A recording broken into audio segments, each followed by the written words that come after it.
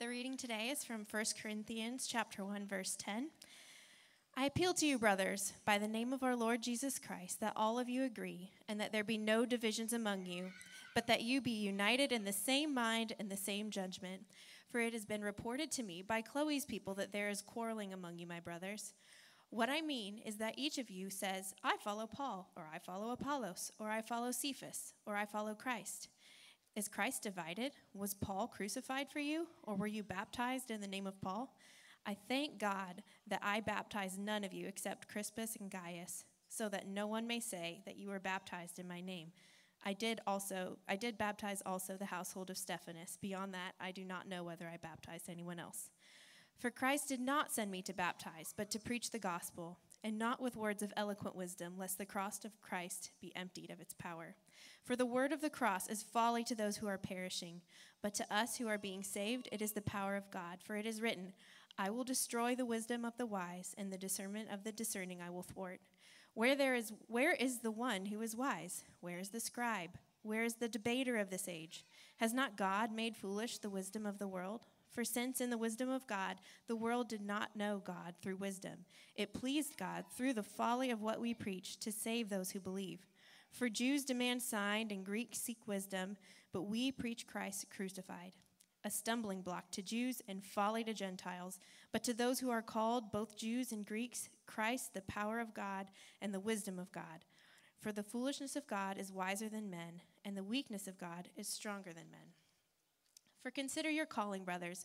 Not many of you were wise according to worldly standards. Not many were powerful, not many were of noble birth. But God chose what is foolish in the world to shame the wise. God chose what is weak in the world to shame the strong. God chose what is low and despised in the world, even things that are not, to bring to nothing things that are, so that no human being might boast in the presence of God. And because of him, you are in Christ Jesus, who became to us wisdom from God, righteousness and sanctification and redemption, so that, as it is written, let the one who boasts boast in the Lord. And I, when I came to you, brothers, did not come proclaiming to you the testimony of God with lofty speech or wisdom, for I decided to know nothing among you except Jesus Christ and him crucified. And I was with you in weakness and in fear and much trembling, and my speech and my message were not in plausible words of wisdom, but in demonstration of the Spirit and of power, so that your faith might not rest in the wisdom of men, but in the power of God. This is the word of the Lord.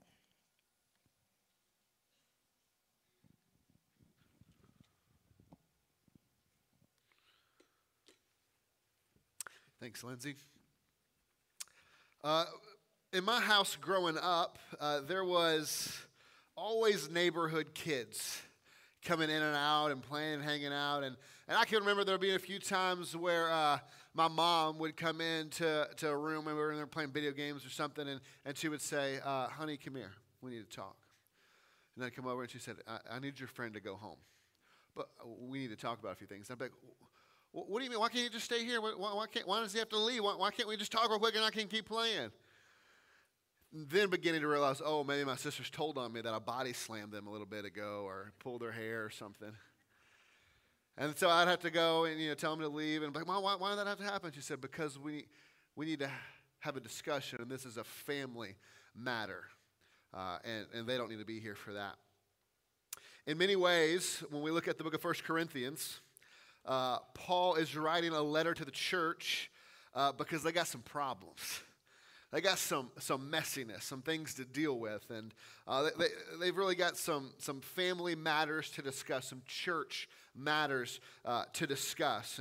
And so over the next few weeks, as we begin to walk through the book of 1 Corinthians together, we're going to really kind of just tackle kind of problem or issue after issue after issue as Paul is addressing them. And my hope is that they will find some relevance to us today. We just did this series about our church covenant, right? And that membership matters. But now we want to talk about how the matters in the church and what's going on. I want to think through those things and get in front of some problems as Paul has addressed them here in the book of 1 Corinthians. Now, a little background, a little history real quick. The city of Corinth was a hopping place. I mean, like, it was lively. Things were going on. It was right in the middle of ancient Greece. like literally right smack dab in the middle. So if you were traveling from the north to the south or from the south to the north, you were going through Corinth. Corinth was also a port city. And so if you were moving goods, trying to get things out to the ocean, if you were trying to travel far and you could do that by sea, you were going to Corinth because it was a port city. And so everyone was there.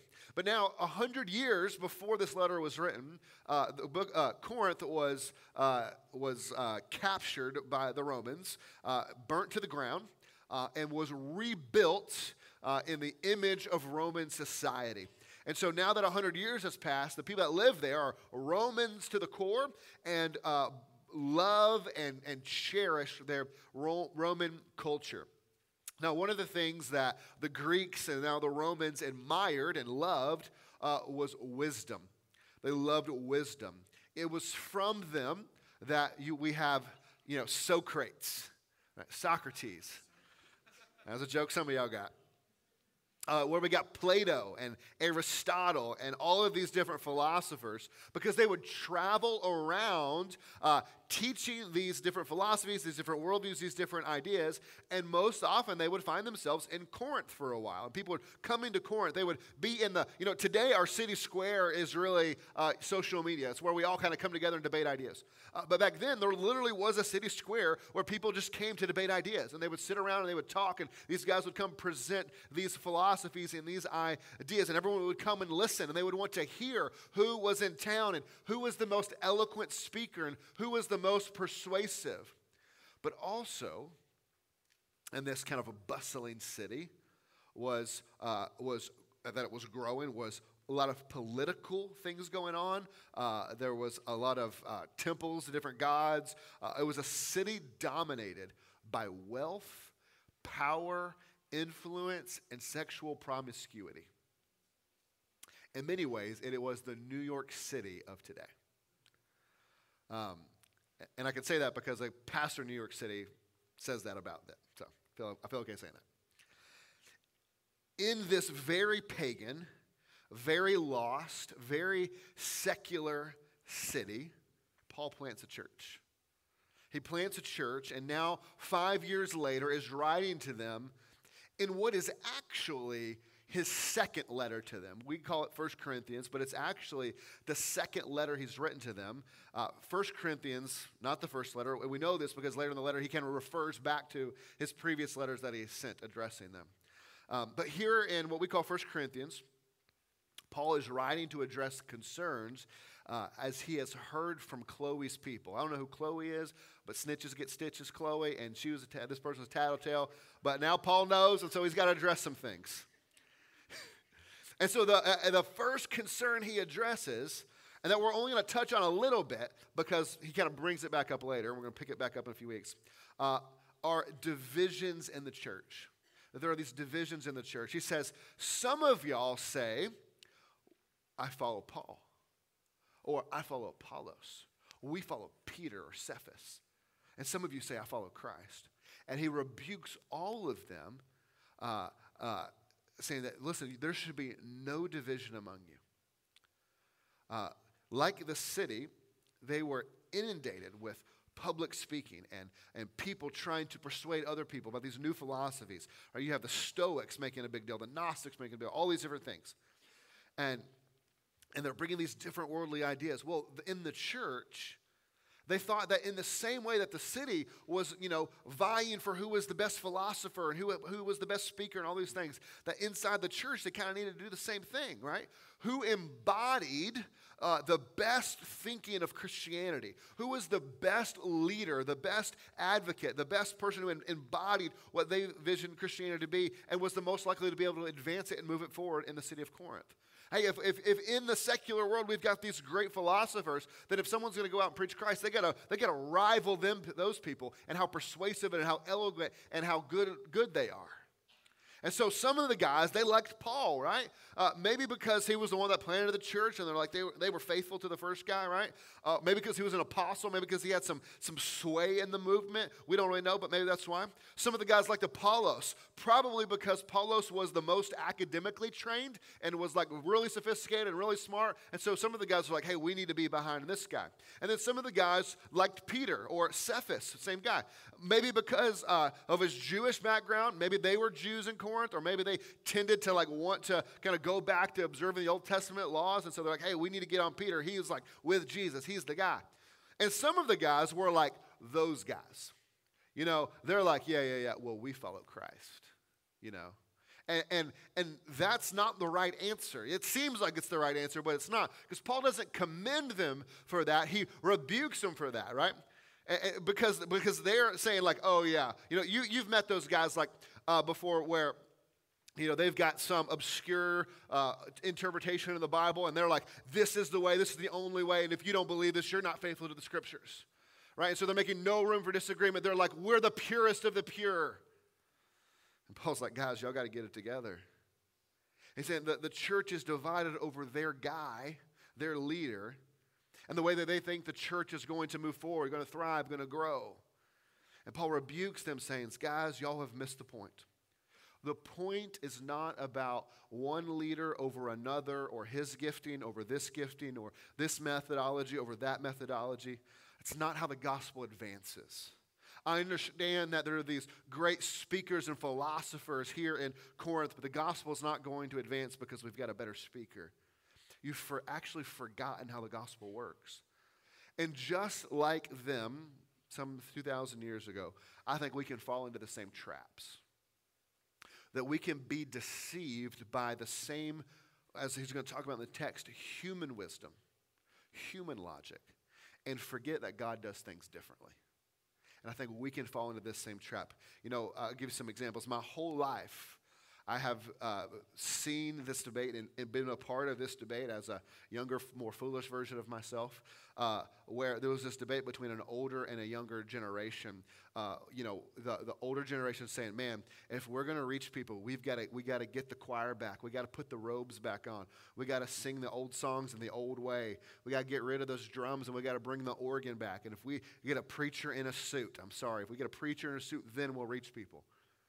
Right? And they really believe that. But on the other side, they said, man, if we could just get some rockin' music and some louder music and some like moving lights and fog machines and like maybe play Highway to Hell or some other secular songs, like then we'll be really cool, and then people will want to come and believe in Jesus because we'll be really cool, and they'll want to be a part of it. We might not be saying, I'm with Paul or I'm with Apollos, but sometimes we're saying I'm with the younger crowd or I'm with the older crowd. But that's not the division we've necessarily seen. We've seen this division over the past decade or so. But that's not the only division we have. Think about the divisions over the right and the left. Sometimes we say, man, the church's got to be more inclusive. You know, we've got to be more inclusive. We've got to be more accepting. We've got to just let everybody come in and be whatever they want to be and however they feel, and it doesn't matter. We need to be inclusive of the LGBTQ agenda, and we need to be affirming, and if we're not, we're going to be on the wrong side of history. While on the other side, we say, man, we just need to have more American flags and sing more patriotic songs, and we need to pass out voter guides during the service, and we got to win our nation back. And we might not say, I'm with Paul or I'm with Apollos, but we say, man, I'm on the right or I'm on the left. The divisions can go on and on. Another reason we need a clear doctrinal statement, clear church covenant, clearly articulating who we are, what our values are, what our mission is. The divisions can be smaller than those, right? They can be smaller than those examples. They can be as simple as, well, I think the best way to reach people and decide people is to go do this thing, or to go do that thing, or to take this mission trip, or to have that event, or to have this type of Bible study, to have this sort of social media platform, to do this or that. And we can divide over strategy, and the best way to do that. And so Paul responds to these types of divisions and the same divisions that not just our church, but the church in America has today. And he responds to these divisions on their fundamental lack of understanding of the gospel. He does not respond with some practical word like, hey guys, let's get together and sit down and kind of work out our disagreements and see if we can't come to some sort of compromise. He doesn't respond in some sort of practical way. He responds not with a practical word, but a theological word. He responds by saying, the reason you are divided over these leaders and these methods and these ideas and these speakers is because you fundamentally misunderstand the gospel and how the gospel advances. And in 2023, we need to have a very clear understanding of the gospel and how the gospel advances, or we will very easily fall into the same traps with new wrapping. Guys, the wonderful truth is that our church has been growing. Our church has been growing since we've come out of the pandemic. We've got lots of new families. That's exciting. We're reaching people. We're discipling people. We're making a difference for the kingdom of Christ. But as we grow, we have to be careful. Because we cannot be a church that says that we must do anything to grow. We must grow at any cost and by any means. If we do that, we will sacrifice the truth for the sake of growth. We will lose the very message that can save people in order to get people in the doors. And in reaching them, we will have reached them with a gospel that is actually no gospel at all. We need to heed Paul's instruction here to understand the nature of the gospel and how it grows. So here's the answer. I'm going to give you the full answer, and then we're going to break it down. So, I did your worship guide differently. I just gave you places to take notes, so write this down. The gospel does not advance according to human wisdom. The message is strange, the followers are insignificant, and the teachers are unimpressive. It advances by the power of God alone. All right, leave that up for a minute. Y'all write that down. The gospel does not advance according to human wisdom, according to our cunning. The message is strange. The followers are insignificant. The teachers are unimpressive. It advances by the power of God alone. And this is nothing new, right? God's plans have always confounded human wisdom. Just think about it. Think about the Old Testament. Human wisdom says, if you want to send a guy to confront the Pharaoh, to let your people go out of slavery and release them, well, you think, okay, let's get the smartest, most well-spoken negotiator we can find. And God says, okay, here's a murdering, runaway, Jewish adopted son of the Pharaoh who's probably pretty mad at, who also, by the way, has a speech impediment. Send that guy. Go. And what does he do? He accomplishes the plans of God. And he saves his people from slavery. It works. Human wisdom says, if you want to take out a city that's been impenetrable, you probably should sneak in at night. Sneak in past the walls and take them out from the inside. But what does God do? He says, hey, I want you guys to march around the city 7 times, shouting and blowing trumpets and making a big noise, letting them know you're here to invade them, and then we'll take them out. And what does God do? He knocks the walls down and they win. Human wisdom says if you want to take out a giant, you send the fierce warrior with armor and a sword. But what does God do? Hey, here's a kid with no armor and a slingshot. And it works. Human wisdom may tell you that this or that will work. This or that is how we reach people, how we get people saved, how we disciple people. But we should have learned a long, long time ago to forsake human wisdom and just do what God tells us to do. It's really simple. And so here's Paul's response to the division to understand the nature of the gospel and how it spreads. First, the message is strange. The message is strange. Throughout chapter 1 and 2, you get this comparison again and again to the difference between human wisdom and the wisdom of God. For example, in verse 20, he says, where is the one who is wise? Where is the scribe? Where is the debater of this age? Has not God made foolish the wisdom of the world? For since in the wisdom of God, the world did not know God through wisdom, it pleased God through the folly, through the foolishness of what we preach to save those who believe. I want you to slow down and hear that last part. It pleases God through the foolishness of what we preach to save those who believe. God saves people through preaching, which doesn't just mean what I'm doing up here. It means that anytime you share the gospel, that's preaching the gospel, right? Anytime you share the gospel with anyone, you can be sitting at a coffee shop, share the gospel, that's preaching the gospel. God saves people through the sharing of a message that comes across as foolish and silly, and yet God uses it to save people. Well, what is so strange about this message? Let's understand what this message is and why it's so weird and strange. We believe that all of us are born sinful and corrupted from the moment of conception. We are alienated from God, cut off from God. We are by nature children of wrath. We are guilty of sin and rightfully deserve the punishment and condemnation of a good and holy God whom we have wronged. But God, in his love for us, became a human. God, who lives in some heavenly realm and some other plane of existence, becomes a human and enters human history, while also maintaining his divinity, his godhood, and also living a perfect life as a human. Literally never sinned, not once. And then he was willingly a part of a plan to be executed by the Romans for a crime he did not commit. And while the Jews and the devil were celebrating, thinking they had won, God was actually sacrificing his son as the perfect Passover lamb, putting the sins of the world on Christ so that he could become our scapegoat, taking our sin, our guilt, and our shame, receiving in our place the justice of God. And then 3 days later, his rotting corpse reanimates and he is resurrected from the dead. And he hung out for about 40 days teaching his disciples, and then he flies off back up into heaven, which we wait because one day he's going to return on a white horse to judge the living and the dead and fix the whole world. Sounds normal, right? Sounds sane, right? Sounds like everybody's just going to accept that.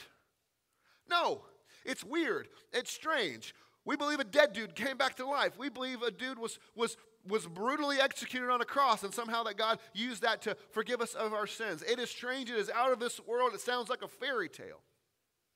It just happens to have the fortunate reality to actually also be true. But it sounds crazy. See, the message of the gospel is weird. And it is not our job to make it unweird. It is not our job to change it or update it. It is our job to simply share it. And what happens when we share this weird, strange message of a gospel? Verse 22, for Jews demand signs and Greeks seek wisdom, but we preach Christ crucified, a stumbling block to the Jews and folly to the Gentiles. You see, the Greeks or the Romans, they were looking for some profound human philosopher, the likes of Plato and Aristotle. They were looking for one of these public speakers coming through to knock their socks off with some new enlightenment, some new way of thinking or living. They were not looking for a murdered Jew come back to life.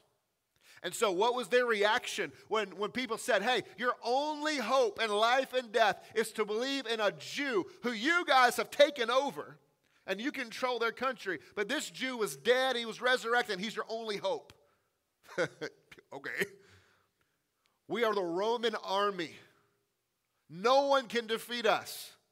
Flash forward a few years, they get defeated. But we think we're really great. We're not going to believe in some dead Jew come back to life. And so what did? They mocked them. They were literally what counts to like ancient newspaper cartoons making fun of Jesus. There's one of Jesus hanging on the cross with a donkey head, making fun of him. They thought it was hilarious that people would believe this. But then the Jews were looking for signs and wonders. I mean, it's not like Jesus didn't raise the dead himself and walk on water and heal people and all these kinds of crazy things. But they were looking for signs and wonders. They're looking for something supernatural. They wanted a Messiah who would come and raise an army to kill pagans, not a Messiah who would come to be killed by the pagans. And they are literally offended, aghast, clutching their pearls by the idea that Jesus could possibly be their Messiah that they had waited for. It is a ludicrous, offensive idea to them. We're waiting for a king and an army, not some dead Jew. And today is no different. When we share the strange message of the gospel, the world finds it foolish. Some are offended by it because it's so old-fashioned, it's so out of date in their mind. They don't think that right or wrong exists. And so to try to tell them that they're sinners breaking God's law, they're offended by that. Who are you to tell me that? Who are you to have the audacity to tell me that my lifestyle and my choices are wrong? Who are you to tell me that I can't live this way? Others are offended because they think themselves so good. And I want you to hear this because this might be some of us. We follow the rules. We do the right things. We love the idea of Christianity. We even like repentance and confession. But the idea that I might have to repent, not just of my failures, but even my good works, because they ain't good enough. And the best works you have are tainted by bad motivations and sin. And your righteousness could never come from you. It has to come from Jesus. And so the idea that not only do I make a few mistakes, but even my best things fall way short is offensive to some. Others are put off because we are talking about a God that needs wrath appeased through sacrifice, and they think that's silly. I mean, we're talking about what ancient people did with ancient gods, and we're so much smarter now. We're so much more technologically and scientifically advanced that we know that we don't appease gods through sacrifice. And so what have churches tried to do? Churches, in an effort to want to reach people, we've said, okay, we don't want to talk too much about sin because we don't want to offend people by talking about the things they do wrong, because if we talk about sin, they won't come back. And if we talk about the need for sacrifice and blood and the substitutionary death and the anger and the righteous wrath of God, then people are just going to think we're some church that preaches fire and brimstone and they're not going to come back. And so let's just talk about the love. Let's just talk about love. And how God is love. Let's just live there, and hopefully they'll get it. But if we remove the offense of the gospel, because we think we're so wise, in order to reach people, we might get them in our doors. But we've lost the only message that has any power to save them. And so we'll have a church full of people with first-class tickets to hell. There's a book that came out some years ago called Christless Christianity, and in the opening illustration that the author gives, he says, what would it look like if the devil had his way in the world? A lot of us would picture bars and strip clubs and drugs on the streets and violence and just chaos erupting. But he says, I don't think that's what it would look like. I think if the devil had his way in the world, there would be no bars and no strip clubs and no chaos and no drugs. There would be a church on every street corner, and everyone would be in attendance every time the doors were opened. But Christ would not be preached. It would be a moralistic gospel. Hey, let's go be good people.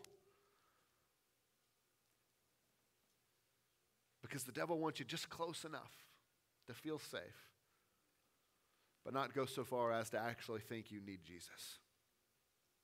You see, when church attendance numbers matter more than making genuine disciples, you will abandon the gospel. And that is a temptation for every church that wants or is growing. Because you want more growth and more growth. And if you think, man, we got to get these people in here, eventually you won't abandon the gospel in name, but you will abandon it in content. See, the message of the gospel is offensive. It always has been and always will be.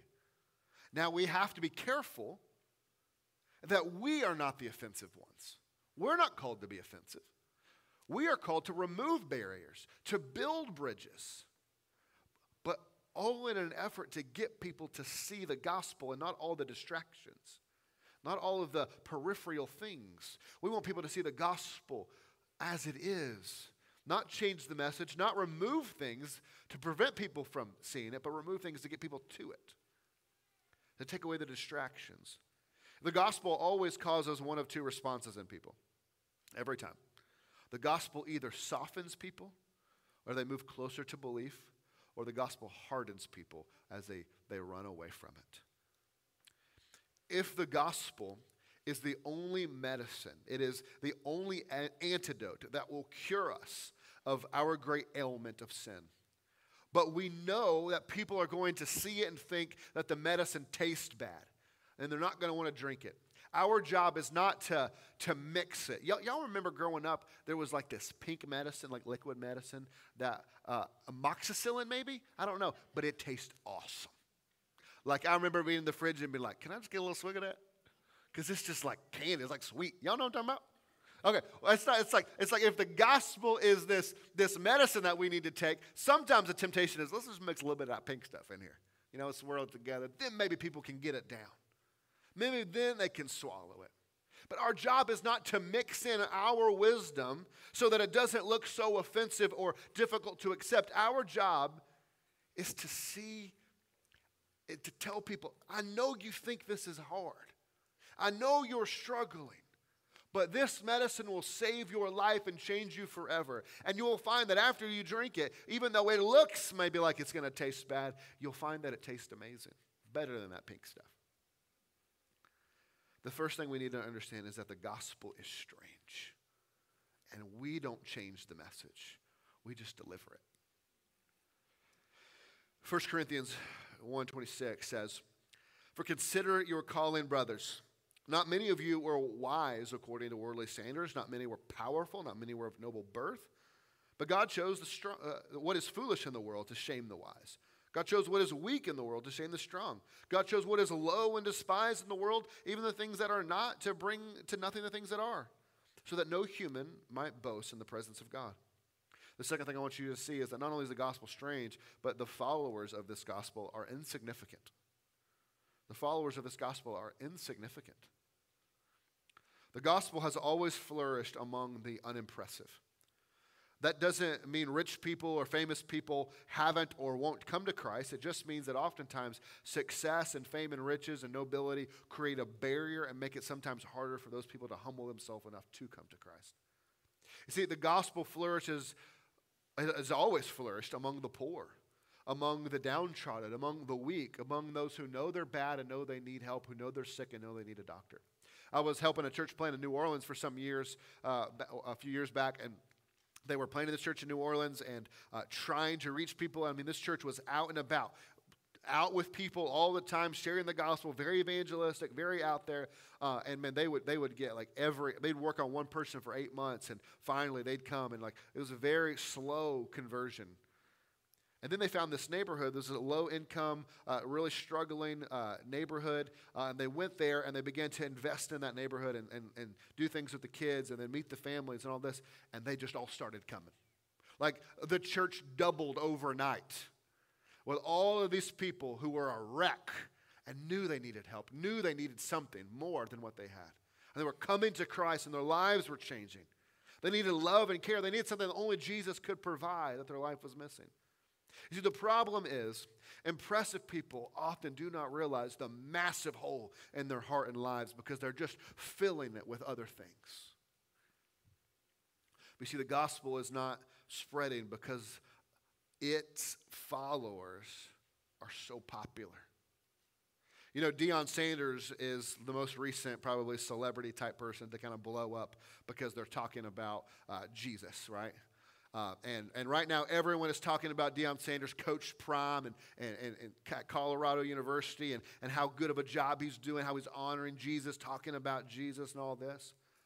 But two things to think about. If they were losing, which they did lose the other night pretty bad, but if they were losing, ain't nobody talking about him.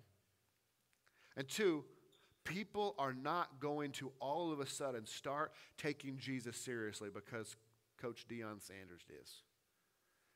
But people do not change their whole lives, change their allegiance, change their hearts, transform because someone cool in their mind all of a sudden became a Christian. We always think it'll work that way, but it never does. And the problem is, it's not a matter of how many times we have seen this fail again and again, because we have. We have seen human wisdom take over and churches pay to bring some celebrity in, right? Hey, we're going to bring in the duck commander. Right? And we're going to bring in some athlete. We're going to bring in some actor, and they're going to talk about how their life was transformed by Jesus, and all these people are going to get saved, but it never works. Do you know who really loves the fact that Coach Prime is a Christian?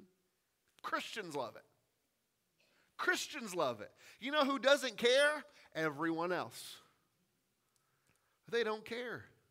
We think it's cool, but no one else cares. Christians are weird. Y'all are weird. You believe a dead dude came back to life and he's coming back on a white horse in the clouds. You're weird. And you're unimpressive.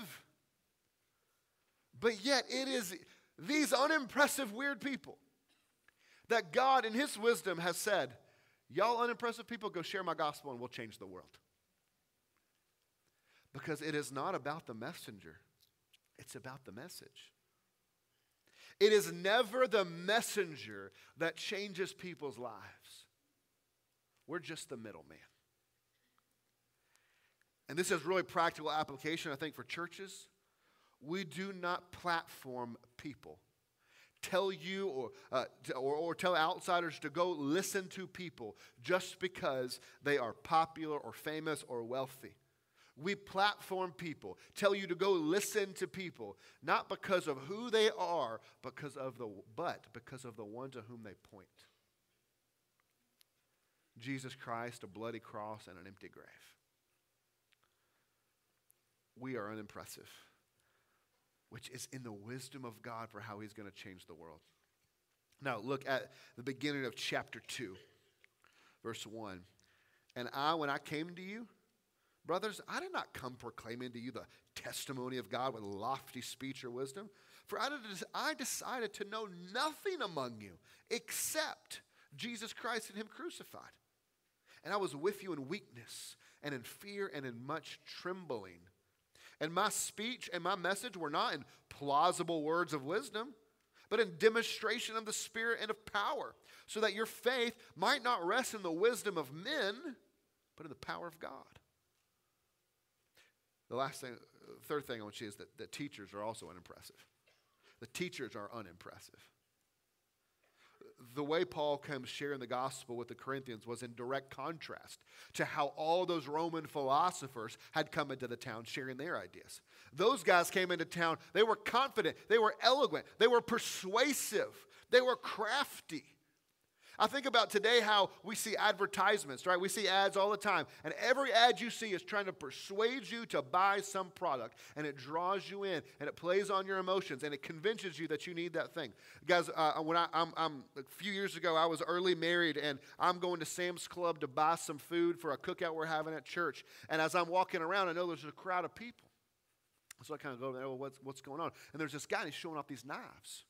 And I mean, he takes this knife and he's like slicing these tomatoes. I don't even like tomatoes, but he's slicing these tomatoes like they're translucent. You can see through them, right? And then he's taking it and banging a hammer on it. And then he's like grinding the knives over like rocks and stuff and showing how they're still sharp and how fast you can cut and the lifetime warranty and all these things. And I'm just watching this. And he talks about, and we can have them today for only $49.99. And I'm like, sold. And I left $50 poorer because I brought them knives home, pumped them, and show my wife, you will not believe these knives I got, honey. Check these things out. They'll cut this tomato. So I don't even like tomatoes. I don't know why that matters, right? And all these things. And I show it to her, and she just looks at me like, what in the world are you doing? We have a whole knife set. We just got married. People just gave us all this stuff. We don't need any knives. So we gifted it to my parents for Christmas. But the best part is that Thanksgiving, we were at her family's, and I was kind of making fun of myself, telling this story, talking about how I bought these knives, and they convinced me that I needed them at Sam's Club and all this stuff. And her dad said, me too! I got them too! And he went to the drawer and pulled them out. He said, aren't they awesome? I'm like, I know they don't get it.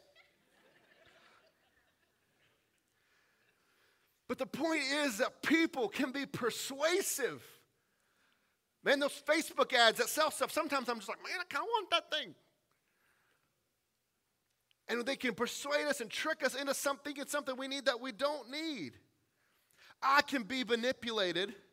You can be manipulated, and we can manipulate the gospel too. We can have VBS. And I could get all the kids to come forward and tell them about how awful hell is and how hot it is. And I could tell them about how great heaven's going to be. I say, okay, everyone raise your hand if you want to get saved. And they'd all raise their hand. I'd say, y'all pray this prayer. And we could, at every VBS, say, we had 100 kids saved. I could do that every year. Youth ministry is often a full-time job of helping students diagnose whether or not their childhood conversion was real. And you can go to youth camps or revival services or Christian concerts where they're going to talk in some loud, passionate voice about how if you leave here tonight and get in a car crash on your way home and you die, where are you going to go? And then they bring it down and do you know if you're going to go to heaven? And they play soft music.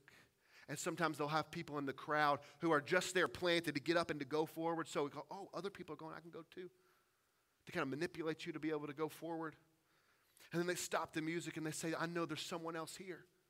There's someone else here who's not come yet. We're going to play one more verse of this song. You come on down. pulling on heartstrings, manipulating, trying and begging and pleading, trying to get these people to come. And look, I'm not judging their motives or their hearts. That's not for me to do. But Paul makes it clear he didn't come with persuasive or manipulative speech. He didn't come with cunning.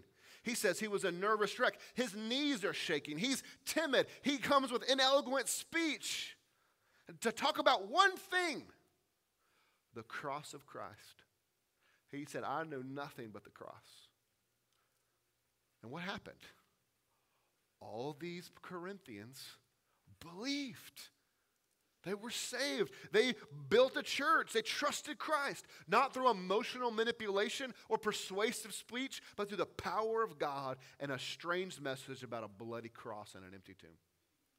Guys, this is great news for you and me because that means it's not our job to go out. We don't have the power within us to go out and share a gospel. And if we're good enough, we'll get them saved. And if we kind of aren't good enough, then their blood's on our hands. That's not the case.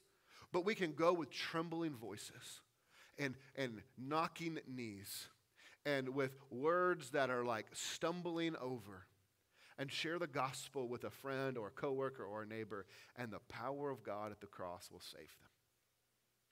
Not your persuasiveness. Verse 5 says, so that your faith might not rest in the wisdom of men, but in the power of God. Your faith might not rest in the wisdom of men, because if it rests in the wisdom of men, you could be persuaded away from Christ. Two things that keep us grounded, that don't persuade us away. One is my reason. Right? I've been persuaded that Jesus is true and right and good, and I should follow him. He's my only hope. But two, if my reason falters for some reason for a moment, I've experienced God. I've experienced his salvation. I've experienced my life change. I've experienced his presence and how his spirit has worked in my life. And so no persuasive speech can pull me away because I know him.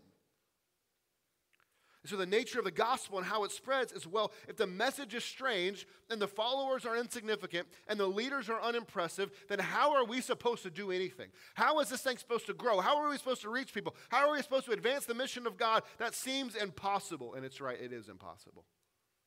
It is impossible by human wisdom and human strength. It is impossible. We cannot do it, no matter how good we are at it. It's impossible. But that doesn't mean we can't do it, because the gospel spreads not because of the wisdom or power or cunning or creativity of man, but by the power of God and his gospel alone. And that means that God alone gets the credit. The last thing I want you to see is that the power of God alone can save, and that means God alone gets the credit. 1 Corinthians 1:29 says, so that no human being might boast in the presence of God, and because of him you are in Christ Jesus, who became to us wisdom from God, righteousness, sanctification, and redemption, so that it is written, let the one who boasts, boast in the Lord. Whether we're talking about God saving people through our efforts or our own salvation, we cannot boast in ourselves. We cannot say, yeah, man, I am smarter, I am more spiritual, I am better in any way. Nor can we say that these people got saved because of me or this church or that, because I'm such a good communicator or anything like that. No, not in verse 30. It's because of him, because of God, that we are in Christ. And so we do not boast in ourselves or in the messenger. We say, thank you, Jesus, alone. The end of chapter 2, I think, sums this up well. Verse 14. The natural person does not accept the things of the Spirit of God, for they are folly to him, and he is not able to understand them because they are spiritually discerned. Salvation is always a work of the Spirit. The natural person, the person apart from the Spirit's work in their life, will always look at the gospel and its messengers as silly, as foolish. They will always mock the gospel. They will see the gospel and think, what a dumb thing these people believe and give their lives to. They won't get it. They won't understand. But when the Spirit of God gets a hold of them, opens their eyes to see, like Paul on the road to Damascus, everything changes. And now we see what was once so foolish to us, what was once silly, what was once a joke, is now the power of God to save me. And so we do not need to be divided like the Corinthians were, because we know that it is the gospel and the power of God alone that saves people. And we don't need to bring in expensive, famous people to speak. We don't need emotional manipulation. We don't need to trick people into Jesus, because Jesus is quite capable of saving people himself. And we should be grateful that in his wisdom he takes goofs like you and me along for the ride to help to be a part of this mission that he is saving people. You know, when you trust God, you're able to do, I think, what Jonathan Edwards did. Jonathan Edwards is a Puritan preacher in the 1700s. And he would preach a sermon. And after you might have read one of his famous sermons, right? Sinners in the hands of an angry God. And at the end of his sermons, he would say, if you want to trust Christ, if you want to follow Christ and give your life to Christ and follow him and all these things, my office will be open on Tuesday. You can come see me then. He took the emotion out of it. He gave people time to count the cost, to make sure they get it. And if they do, God is just as powerful to save them on Sunday as he is on Tuesday. And he will do it. Won't he? And now, we remember and we boast in the foolish message of the power of God and a bloody cross and an empty tomb. And we get to do that this morning by celebrating what we call the Lord's Supper. We eat this meal to remember the salvation is something that only God could accomplish. And he did it while we were sinners. He sent his son to die to save rebels like you and me. And so we're going to pass out this meal here in just a moment as we sing this song. And when you receive these elements, I want you to hold on to them and wait. Don't take them. We're going to take them all together. So we'll sing this song, pass them out, hold on to them. I will come back up here and we will take them together. But let me give you a warning. Listen to this warning. If you do not believe in Jesus, this meal is not for you. If you have not taken hold of Christ, this meal is not for you. Instead, this morning, take hold of Christ, not the thing that points to him. The Bible warns us not to take this in an unworthy manner, or we drink wrath upon our heads. So if you're not a Christian, this isn't for you. If you're here and you have children who maybe have begun to believe and began to talk about that and would say they believe in Jesus, but have really not really taken that step where, we've baptized them and really brought them into the family of God, just hold off. Maybe they're Christians, maybe not. Let's just hold off and let's make sure before we confuse them in taking this meal. This meal is for Christians. It is for those whose sins have been washed clean by Jesus. And a reminder and a celebration that our boast is in a broken body and a bloody cross. Let's pray. Father, we're thankful for the gospel and for the wisdom of God that is wiser than the wisdom of men. Father, we're thankful that you have given us a message that we can't screw up if we just share it as it is. And that you are powerful to save through the foolishness of what we preach, through the foolishness of a strange message, through the foolishness of weak and unimpressive people, through the foolishness of preaching about a dead Jew who come back to life, who will one day return to judge the world and set up a new creation. God, we're thankful that you've saved us by that foolish message, which is now to us no longer foolish, but is now the power of God. We're thankful that you opened our eyes to see it as it is, that we would be discerning people by the Spirit. Father, for those in this room who don't know you, I pray that you would save them this morning. And for those of us in this room who have trusted you, Lord, we celebrate and we boast in the cross alone. We thank you, Father. We love you. And it's Christ's name we pray. All people said. All right.